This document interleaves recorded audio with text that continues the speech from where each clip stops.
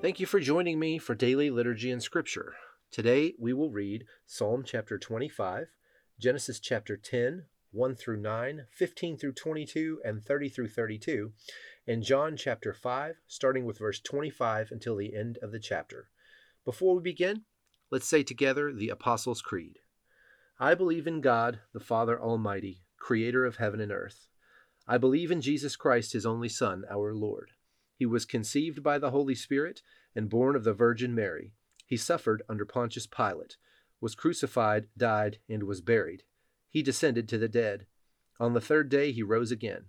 He ascended into heaven and is seated at the right hand of the Father. He will come again to judge the living and the dead. I believe in the Holy Spirit, the Holy Catholic Church, the communion of saints, the forgiveness of sins, the resurrection of the body, and the life everlasting. Amen.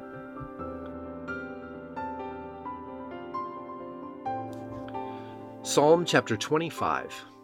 O Lord, I give my life to you. I trust in you, my God. Do not let me be disgraced, or let my enemies rejoice in my defeat. No one who trusts in you will ever be disgraced, but disgrace comes to those who try to deceive others. Show me the right path, O Lord. Point out the road for me to follow. Lead me by your truth and teach me, for you are the God who saves me. All day long I put my hope in you. Remember, O Lord, your compassion and unfailing love, which you have shown from long ages past. Do not remember the rebellious sins of my youth.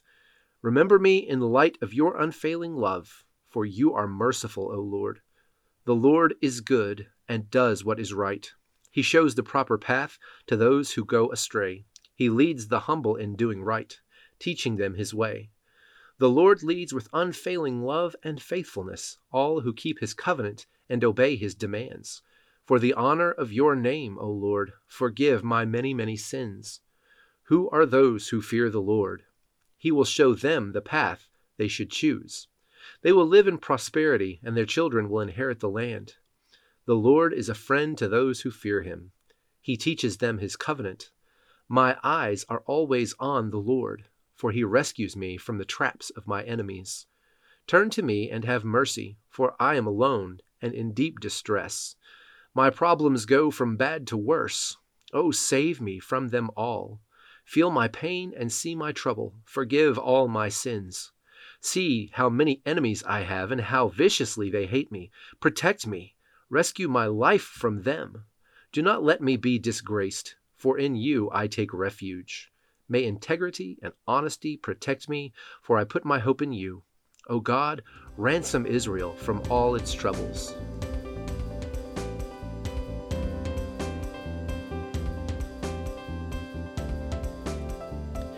Genesis chapter 10, verses 1 through 9. This is the account of the families of Shem, Ham, and Japheth, the three sons of Noah. Many children were born to them after the great flood. The descendants of Japheth were Gomer, Magog, Madai, Javan, Tubal, Meshech, and Tiras. The descendants of Gomer were Ashkenaz, Riphath, and Togarmah. The descendants of Javan were Elisha, Tarshish, Kittim, and Rodanim. Their descendants became the seafaring peoples that spread out to various lands, each identified by its own language, clan, and national identity. The descendants of Ham were Cush, Mizraim, Put, and Canaan. The descendants of Cush were Seba, Havilah, Sabta, Ramah, and Sabteka. The descendants of Ramah were Sheba and Dedan. Cush was also the ancestor of Nimrod, who was the first heroic warrior on earth.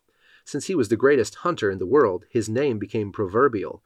People would say, "This man is like Nimrod, the greatest hunter in the world." And now, Psalm chapter 10, verses 15 through 22. Canaan's oldest son was Sidon, the ancestor of the Sidonians. Canaan was also the ancestor of the Hittites, Jebusites, Amorites, Girgashites, Hivites, Arkites, Sinites, Arvadites, Zemarites, and Hamathites. The Canaanite clans eventually spread out, and the territory of Canaan extended from Sidon in the north to Gerar and Gaza in the south, and east as far as Sodom, Gomorrah, Admah, and Zobaim near Lasha. These were the descendants of Ham, identified by clan, language, territory, and national identity. Sons were also born to Shem, the older brother of Japheth. Shem was the ancestor of all the descendants of Eber. The descendants of Shem were Elam, Asher, Arphaxad, Lud, and Aram. And now, Genesis chapter 10, verses 30 through 32. The territory they occupied extended from Mesha all the way to Sephar in the eastern mountains. These were the descendants of Shem, identified by clan, language, territory, and national identity. These are the clans that descended from Noah's sons, arranged by nation according to their lines of descent. All the nations of the earth descended from these clans after the great flood.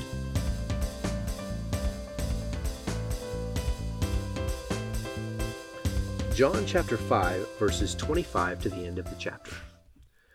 And I assure you that the time is coming, indeed it is here now, when the dead will hear my voice, the voice of the Son of God, and those who listen will live. The Father has life in himself, and he has granted the same life-giving power to his Son. And he has given him authority to judge everyone because he is the Son of Man. Don't be so surprised. Indeed, the time is coming when all the dead in their graves will hear the voice of God's Son, and they will rise again. Those who have done good will rise to experience eternal life, and those who have continued in evil will rise to experience judgment. I can do nothing on my own. I judge as God tells me. Therefore my judgment is just, because I carry out the will of the one who sent me, not my own will. If I were to testify on my own behalf, my testimony would not be valid, but someone else is also testifying about me, and I assure you that everything he says about me is true. In fact, you sent investigators to listen to John the Baptist, and his testimony about me was true. Of course, I have no need of human witnesses, but I say these things so you might be saved. John was like a burning and shining lamp, and you were excited for a while about his message. But I have a greater witness than John, my teachings and my miracles. The Father gave me these works to accomplish, and they prove that he sent me. And the Father who sent me has testified about me himself. You have never heard his voice or seen him face to face, and you do not have his message in your hearts, because you do not believe me, the one he sent to you. You search the Scriptures because you think they give you eternal life, but the Scriptures point to me, yet you refuse to come to me to receive this life. Your approval means nothing to me, because I know you don't have God's love within you. For I have come to you in my Father's name, and you have rejected me. Yet if others come in their own name, you gladly welcome them. No wonder you can't believe, for you gladly honor each other, but you don't care about the honor that comes from the one who alone is God. Yet it isn't I who will accuse you before the Father. Moses will accuse you. Yes, Moses in whom you put your hopes. If you really believed Moses, you would believe me, because he wrote about me. But since you don't believe what he wrote, how will you believe what I say?